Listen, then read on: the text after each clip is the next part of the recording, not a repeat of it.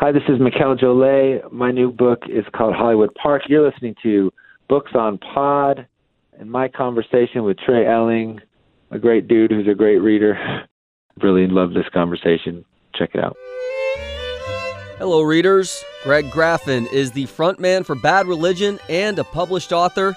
His latest book is a memoir of Bad Religion's 40 years together, co-written with the other members of the band and punk writer Jim Ruland. It's called Do What You Want, The Story of Bad Religion. Greg, thank you for the time. How are you today? Great. So, Greg, this is a unique memoir in that the whole band gets credit for writing it along with Jim Ruland, and it's written in third person. Who initiated the idea for this book, and why did you guys decide to tackle it as such? Well, I recognized that there was a gaping hole in the growing literature of punk rock, and then namely that most of the narratives were pretty ignorant, and I don't mean that in a derogatory sense. I just mean they seem to ignore a big part of the history of Southern California music, and we were not included in a lot of the historical narratives that had come out about punk. So, I just figured, well, that's because no one's ever heard the story before. So we got to tell our story. And all the guys in the band agreed that we should find someone talented enough to be able to carry through a massive amount of information and interviews and distill it down into a pleasing narrative. So that's when we found Jim Ruland, and, he spent a couple years interviewing people, and then the result is what you have in your hands. It's a beautiful final product, and this obviously isn't the first time that you guys are really helping to evolve the narrative, the conversation in punk rock. It's pointed out early in the book that from the beginning, one of the most profound things that separated Bad Religion from other punk acts, it wasn't your musical talent, it was your willingness to try and advance the conversation beyond the standard punk mantra of fuck everything. What allowed you to do this even as a 15-year-old in 1980? I think a lot of it had to do with probably my own sort of interesting background, because my parents got divorced and I moved to Southern California from Wisconsin.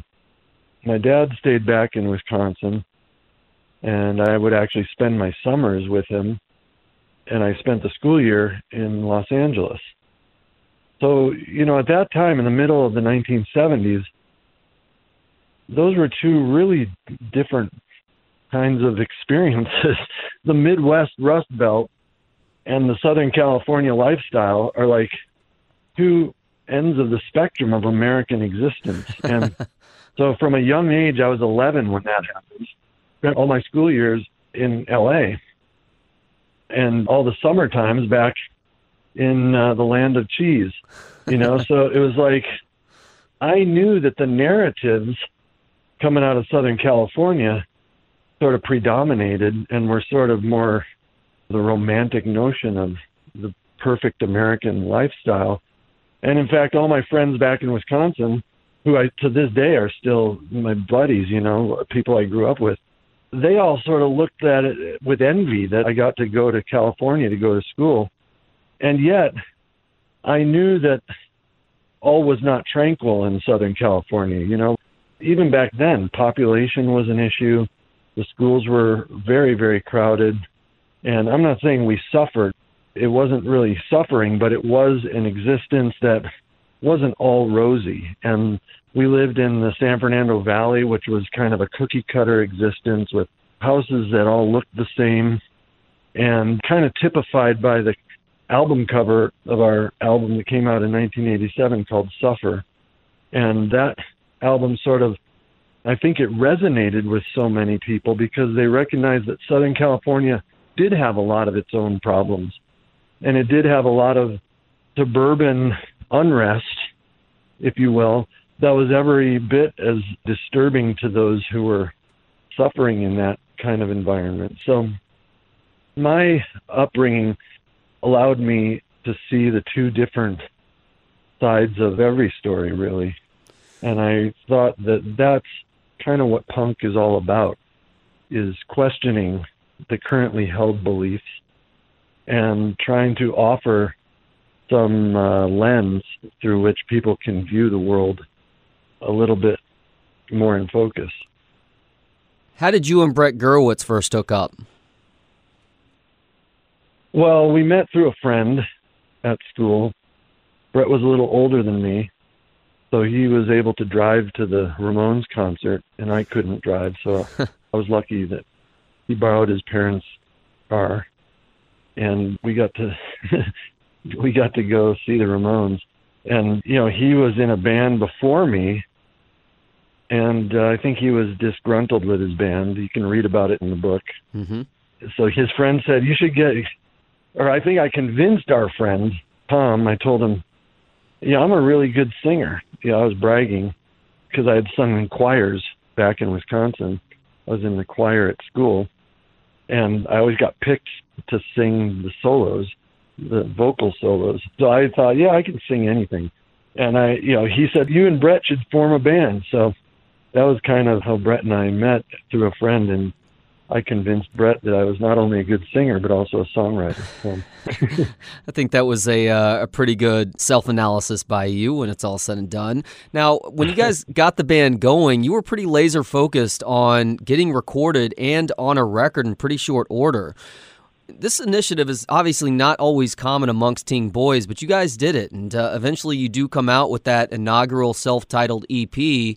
And then you end up getting played on the airwaves via Rodney on the Rock on K-Rock Radio, who was very important to the LA punk scene in the early 1980s. What was it like to hear Bad Religion on the radio for that first time? Well, Rodney's show was legendary, and every Sunday night you were supposed to be going to bed, getting ready for school on Monday. But me and my friends were staying up late. Actually, Rodney encouraged his listeners to get the tape recorders out and push record. Get this stuff down on your tape recorders, because these records that I'm going to play, you can't buy them in the stores. This was like imports that he was playing from Europe and the young London punk scene at the time, and playing some rare acetate pressings from Los Angeles bands. And Rodney was just a cult figure DJ, and I was part of the cult. Every Sunday night I'd be listening, and the problem was I think his show went, till almost 2 a.m. or something. So, it was a late night Sunday show, and everybody tuned in. Well, so we knew that we had to get some music recorded, or we didn't have a chance as a band. So, yeah, we were able to pay for some studio time, and we went and recorded a tape. We didn't have a record. We just had a tape. And through some acquaintances in the scene, most notably Greg Hetson of the Circle Jerks, he was our buddy, and he said, hey, we're going in the studio to be on Rodney's show.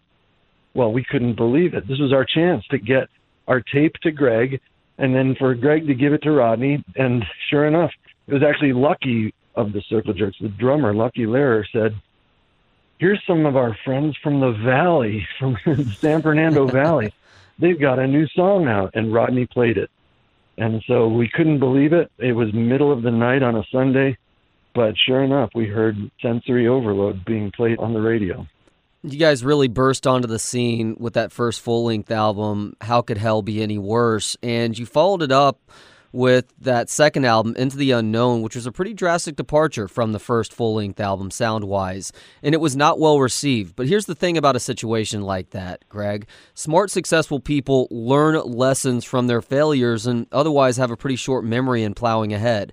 You're a smart guy who has also been successful over time. What did you learn from Into the Unknown? Well, I would love to say that I learned an instant lesson, But when you're that young, you don't learn very fast. But then, as you probably know, after that album was released, there were probably 2 years before we ever went in the studio again. So we were more recovering from shell shock than actively learning from our mistake. But let's put it this way.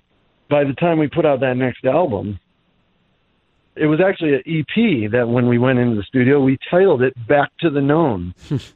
So, I mean, it was saying, okay, listeners, you gave us your feedback and we got the bad reviews, and we're going to go back to what is known, that Bad Religion sound that you seem to like on the first album. So we did learn by making a mistake, but I would say that you have to first have the drive to not give up. And so persistence, even today, I give a lot of credit to people who just brush off their failures. They let it be known that they're disappointed, but then they get up and they try again and they do something better, more refined. Because to me, that effort is worth 80% of the grade. As you mentioned, the band did hit pause for a few years, and everybody kind of went their own way and started doing their own thing. For you, that meant pursuing an anthropology degree from Wisconsin and then UCLA. You guys do end up getting back together for Back to the Known. You end up finishing that undergrad degree at UCLA, and before starting a master's program there, you took a quarter off to explore the Amazon with the Natural History Museum of Los Angeles as their collector of birds and mammals. That's a hell of a job title there. How was that trip, and why did it give you a greater appreciation for the band? Well, the trip itself ended in, here's one of those failures. I had this romantic notion of visiting the Amazon basin. And, when you have romantic notions, it often dooms the trip from the get-go. Because doing field work is very hard. It's very difficult work. It requires really good organization and persistence. And to boot, we were in the lowland basin of the Amazon jungle in Bolivia at a very tumultuous time in that country's political affairs. And there was a coup d'etat that occurred in the country while we were doing our work. So it ended abruptly, and yet I was left alone to do the collecting, alone in the jungles at the age of 21. And it was a daunting task, and it was frightening. And it was during those long nights that I started concocting ideas about the band and concocting ideas for the new album that we needed to do, which maybe because I was suffering in the Amazon, the title eventually became Suffer. But the main thing is I was very fortunate to get through my misery. And now looking back on it, it was an incredible experience, of course. The areas of the jungle that we were exploring had never been mapped. So we were the first people to map these tributaries to the Amazon River. Looking back on that, it was a very enriching experience. But I would have probably been forlorn, and I may have thrown in my academic career and not pursued a PhD had I not had that other part of my brain that saved me, which was music and being able to concoct a scenario where my band would be coming back together. It gave me hope to get through a tough time. You just mentioned Suffer. Why are the song Suffer and the album, both out in 1988, so important for the evolution of Bad Religion? Well, that came only through this body of literature that I told you about that has been springing up around the history of punk. A lot of the old narrative seemed to say that punk just started in New York or Detroit, went over to England, and by 1982, punk was dead. And then they say, but 10 years later, Nirvana happened. So there's like this 10-year gap between 82 and 92 or 93 that people just don't have a lot of data. They overlooked an important thing. And that's precisely the time that Bad Religion became more industrious. And I think in the middle of that block of time, it's now acknowledged that the album Suffer was a polarizing event in that empty period, because everyone who loved punk sort of rediscovered their love through that album, Suffer. It was voted the best album of the year by numerous punk magazines, and it ended up just sort of revitalizing a scene that was dead. And if it hadn't happened, many writers have suggested recently that if it hadn't happened, there may not have been a Nirvana or a Green Day or an Offspring. So that's sort of why one of the writers I'm thinking about, Ian Winwood, called Bad Religion America's most significant punk band because of that 10-year gap where hardly anything was happening in the world of punk. You guys toured Europe for the first time in 1989, and you realized pretty quickly when you got to Germany that there was something different going on overseas in terms of your popularity versus the States. Y'all were literally so popular in Germany that you actually got to play a show in East Germany before the Berlin Wall came down. How was that? Yeah, that was really crazy because the Berlin Wall was, it was frightening. We had heard about it in school, but when we went over there, it was the year that eventually was going to be the end of the Berlin Wall. But even up until the end, it was a frightening and a imposing structure, and it was guarded by armed soldiers. And yet those soldiers were friendlier now than they were for the previous 20 years, but they were more tolerant, but they still had their protocols. So it was frightening for anybody from America, especially to be there for business reasons, if you'll allow the entertainment business. We didn't look at it as a business, but we were there for not touristic reasons. And it was a frightening thing. But once again, we were very adventurous, so we felt like, what's the worst that could happen? And when we got there, people were so appreciative, and, they loved punk music, so that made us feel instantly at home. Now, Stranger Than Fiction came out in 1994. That is my wife's all-time favorite album of yours, and she's certainly not alone among the multitude of Bad Religion fans who think so fondly of Stranger Than Fiction. We were actually listening to the lyrics of Leave Mine to Me last night. Here are desperate times upon us. There are codes of white and black, political resentment, and people start to crack. There's hate and opposition, there's fumbling dialogue, yet you sit here and judge me, and you think it makes a difference. A sign of truly great work is something that resonates even decades later. Does it feel good or bad that some of these damning critiques of society seem as, if not more relevant in 2020 as they were 10, 20, 30, 40 years ago? Well, thanks for the acknowledgement. I think what you've pointed out is true, that, as a songwriter, what you strive to do, at least what I've striven to do, is to try and make words that are not necessarily capitalizing on the moment, but something that can be universally applied to the human condition. It's kind of a philosophical approach to songwriting, and I think that's one of the things that has always set Bad Religion apart, is that both Brett and myself were always kind of philosophy nerds.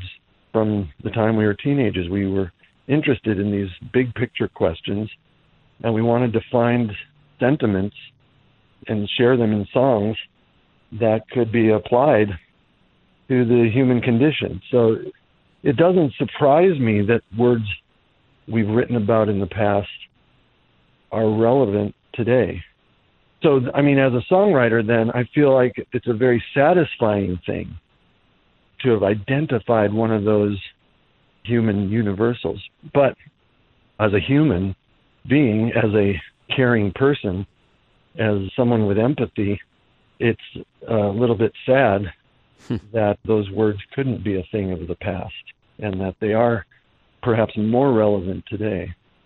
So our only hope is that people will identify and recognize those songs, commit them to their playlist in their minds, and maybe it will have an impact on the way that they share their ideas and their own empathy with other people. Why do you think of The Gray Race as the band's most emotional album? I think maybe Jim Ruland wrote that. I'm not. He had attributed it to you, so if it's incorrect, then that's Yeah. okay too. No. I mean, he probably maybe have taken some poetic license. I can speak to the emotion in that album because that was a very rough time for me personally. Brett had just left the band. Okay, so half the songwriting team was being split up. Brett and I are we relish our teamwork, our friendship and our teamwork. We're like a family in that respect. And he left the band, and it was a difficult thing for me to go through. So professionally, if you will, as a professional songwriter, I was under a lot of strain. And then in my personal life, it was the same exact year that my marriage fell apart. And, we had 2 young kids at home, and it was extremely difficult and trying for me to get through that emotional turmoil on the family front and on the professional front. If Brett had blamed his departure on me, it probably would have been completely devastating. But there was that glimmer of hope that it wasn't, due to anything that I had done. And I think Brett, all these years later, will testify to that. So I realized, my family's kind of crumbling on every front, and my professional team is also. And I decided, instead of wallowing in misery, to pick up the pen and guitar and piano and start writing an album all by myself. So The Gray Race was, an example of an album that, first of all, is that Brian Baker helped me write some of it. But in general, the lyrical content and the emotion in it is due to that period of suffering personally. And, I had to identify, once again, some of those universal emotions that was going to make for an interesting album and hopefully resonate with people. And it ended up being a very popular album, so I was satisfied in the long run. Was that the album that Rick Ocasek helped produce? That's correct. He was a producer. Considering his songwriting chops, what did you learn from him? Rick, first of all, he was a really good friend. And, if you can find a producer who's going to be a friend and ally, that's 90% of the success right there. And he was encouraging. He was not too heavy-handed in his editing. We would have songwriting conferences where he would, with a very light touch, adjust certain meanings or adjust certain words here and there. But in general, his encouragement, I'll never forget, he said, "Greg, it was such a nice thing to say. No one had ever said it to me before. And coming from someone like him who I respected, it meant a lot, obviously, because I haven't forgotten it to this day." He said, "Greg, you're an artist. You'll get through this." And I think that gave me the confidence that even in the darkest times, if you retain your glow and your hope in your artistic pursuit, it can get you through. Perhaps on the flip side of that, Greg, your bandmates believe that Todd Rundgren was one of your musical heroes growing up. You not only met him, but you worked with him when he produced the album that eventually became The New America in 2000. Is there any truth to the old cliche, never meet your heroes? I don't believe that. And I saw how Jim concluded that section in the book. And, he concluded it with a quote that said, "Yeah, Todd used to be my hero, but now he's just my friend." Well, I don't consider the word just as appropriate. I think I probably said, he used to be a hero, now he's my friend. And someone can be a hero and a friend.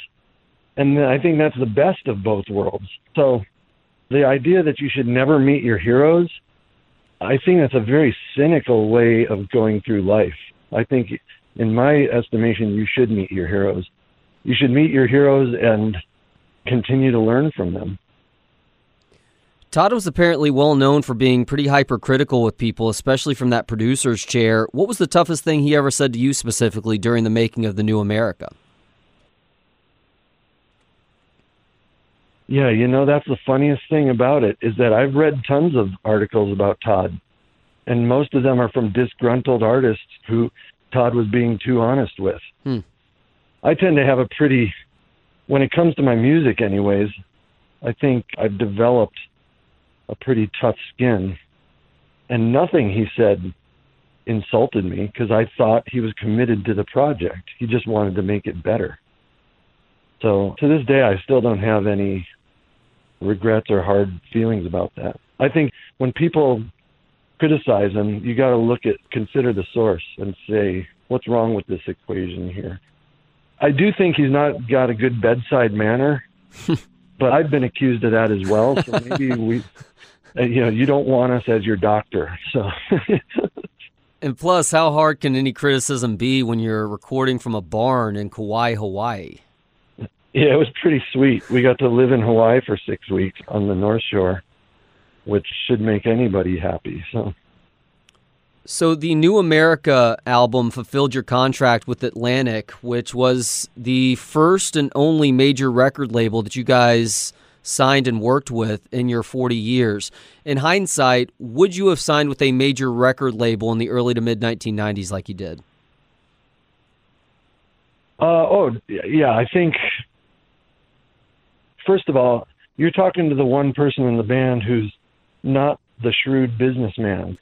I think I've learned a lot. I don't think I make stupid decisions in a business capacity, but I also don't pontificate on business affairs, and I don't like to speculate on what might have been.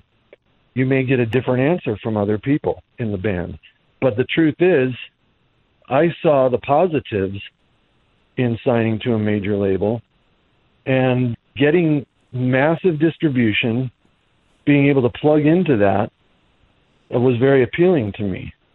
I was frustrated. I went to college in upstate New York at Cornell, and here in Ithaca, Bad Religion didn't really have records in the stores. I'd go to the mall and look in the Damn Goody or whatever the store was at the time, and before we went to a major, our records weren't in there. They were in the independent record store, but, they would carry other Seattle grunge bands. Why aren't they carrying Bad Religion? So I noticed early on that being here in upstate New York was a good bellwether. I could test whether or not the distribution was as good as it could be. And I saw a hole there. I saw it could be better. And sure enough, being on Atlantic solved that problem. So the truth is, Epitaph was growing exponentially at the time. So it's possible that had we stayed on Epitaph, it would have gotten us in those stores anyways and gotten us on the radio anyways, because Brett was having great success with The Offspring, and it's possible that we could have shared in that whirlwind. But there's another way of looking at it too, and that is by going off of the independent label, there's only a finite amount of energy that can be devoted at an independent label to promoting a huge band. So if that had to be devoted to The Offspring, maybe Bad Religion was better served by getting off the label so they could concentrate their effort on that one band. So there's many ways to look at it. And in the long run, would I do it again? Yeah, I guess we would do it again because there's no way of telling. It would have been a gamble to stick around. Last thing I'll say on that, I think I said this to Jim in the interviews, is that this is probably the most important. I've never gone against the business minds in this band. And the people who I respect in the band as my partners, if they had said, no way, we're going to stick it out on Epitaph, then I would have stuck around on Epitaph. I mean, that's what it comes down to. Every one of the guys signed the major label deal. So it was unanimous signatures. And maybe we weren't communicating that well back then. But the truth is, I would not have been the sole opposition. If everybody was against going to the majors, I would not have been the sole opposition. According to the book, you did a lot of the heavy lifting for 2013's True North. Why was this record so personal for you, and what was the inspiration for the first track on the album titled Fuck You? That was another tough time in the band. Again, personal family strife. That was the first time that, a long story short, my son was in danger of not graduating high school, and I had to take some extreme measures, and I sent him basically to a boarding school. And in the letter that he wrote to me when he ran away from home, he said he's off to find his true north. I thought, hey, that's pretty poetic. It was a sad time. I went probably 9 months without seeing him or hearing from him, right around the time he was a junior in high school. And that was precisely the time some of those songs were written. So a lot of it has to do with the relationship between the father and the son. And I think the video taps into that pretty nice. The video for True North shows a kid who's walking out the door after he's playing along to the Bad Religion album he just got. And Fuck You, I think, was just a memory of that first time you hear your sweet little offspring tell you where to go. So that was where that song comes from. I thought maybe I taught him well, because the song starts with a slogan, really. I said, everybody needs a slogan in their pocket or two, so it's kind of serves you well if you can pull out that fuck you once in a while, but you never think it's going to come back at you. So I taught him some kind of a punk ethic, and so I guess there's success in there somewhere. Have a pretty good idea of where he gets that poetic mind as well. And Greg, it's pointed out that you give a quote at the end of the book. There's a belief within the band that we still haven't achieved what we set out to do. And if you don't believe you can achieve greater things, you might as well retire. What have you guys not achieved yet that you still want to? Oh, I think that's partly what I touched on earlier when I said the goal of a songwriter is to get people to assimilate your ideas. Hopefully your ideas are something that are universally applicable. And I think we will feel gratified. And who knows, an artist's quest is never fully satisfied. So I can't speak to the possibility that we may never feel fully gratified, because that might just be one of the plagues of being an artist. That might just be a truth about being an artist, that you are never satisfied. But certainly seeing a glimmer of enlightenment in society that's attributable to some song that we've written would be a big step towards achieving our goal. And so far, we haven't seen that. So there's more work to be done. And last question, this does not relate to the book, but you mentioned your Wisconsin roots. You're actually a big Packers fan. I did not know that before reading this book. What do you think happens to Green Bay in 2020? Honestly, I've not been focused on that because I'm too focused on the Brewers and the Bucks right now. So the truth is, I'm a huge Wisconsin sports fanatic, and I've heard that the training camp is getting started, but there's going to be so many shifts and changes that go on before the season that I probably won't take notice until closer to the real game time and see what it's going to be like, and see, more importantly, how many of the offensive linemen decide to stick it out, because there is some question as to how COVID-19 might affect these big players if they were to contract it. So like Lorenzo Cain on the Milwaukee Brewers, who decided to forego the season, there might be some of that going on. That's why I don't want to speculate on the Packers, because I don't even know what the team roster is going to look like. You feel pretty good about your Bucks, though? Honestly, yeah. I mean, I can get analytical on you. Of course, this is their year. They were on target to actually set an NBA record before COVID hit. They were going to be the team with the most wins ever in the history of the NBA. They were on target for that. It was an easy target to achieve. So now they're not going to achieve that. Now teams are starting to recognize how to throw bodies at Giannis, and half of the calls then will be offensive fouls, which is getting Giannis really upset. And as you may have seen, he was suspended for 2 games because he got upset. And so there's all this stuff happening now. So he was once unstoppable. Now it's going to come down to Chris Middleton and his great support staff. And if they're doing good, then they're going to win it. And it's really going to be them and the Lakers probably. That should not even be a close championship. You know, the Bucks should be able to smoke them. But for some reason, everyone's picking the Lakers out west. So it's a fashionable pick for sure. Yeah, Giannis went punk rock with that headbutt a couple days ago. I think he's lost his mind a little bit, which is understandable because you know what it is? Okay, if you like sports, you'll understand this. It's coming down to the same thing that is sort of a rhetorical question in the NFL, which is, what is pass interference? Okay, now we got to really slow down the cameras and say, what the hell is an offensive foul, right? Because what made him upset was clearly a blocking foul, but they called it on Giannis as an offensive foul. So if lowering your shoulder is always going to go against the offense, then Giannis has to make a big adjustment because he's so big and tall. The only way he can initiate his big strides is if he lowers his shoulder. And if the other team has figured out how to block that by putting a body in front of it, if they're going to get that call, that's going to change the entire dynamic of Giannis's abilities to score. So if the support staff is doing their job, that shouldn't make a difference. You know, you're right about that, though. There is a certain subjectivity to the blocker charge, much like with pass interference. And if you're allowing guys who are significantly smaller than the Greek Freak to kind of step under him as he's going to the hole, that changes everything. Yeah, you can throw your whole small team at him, you know?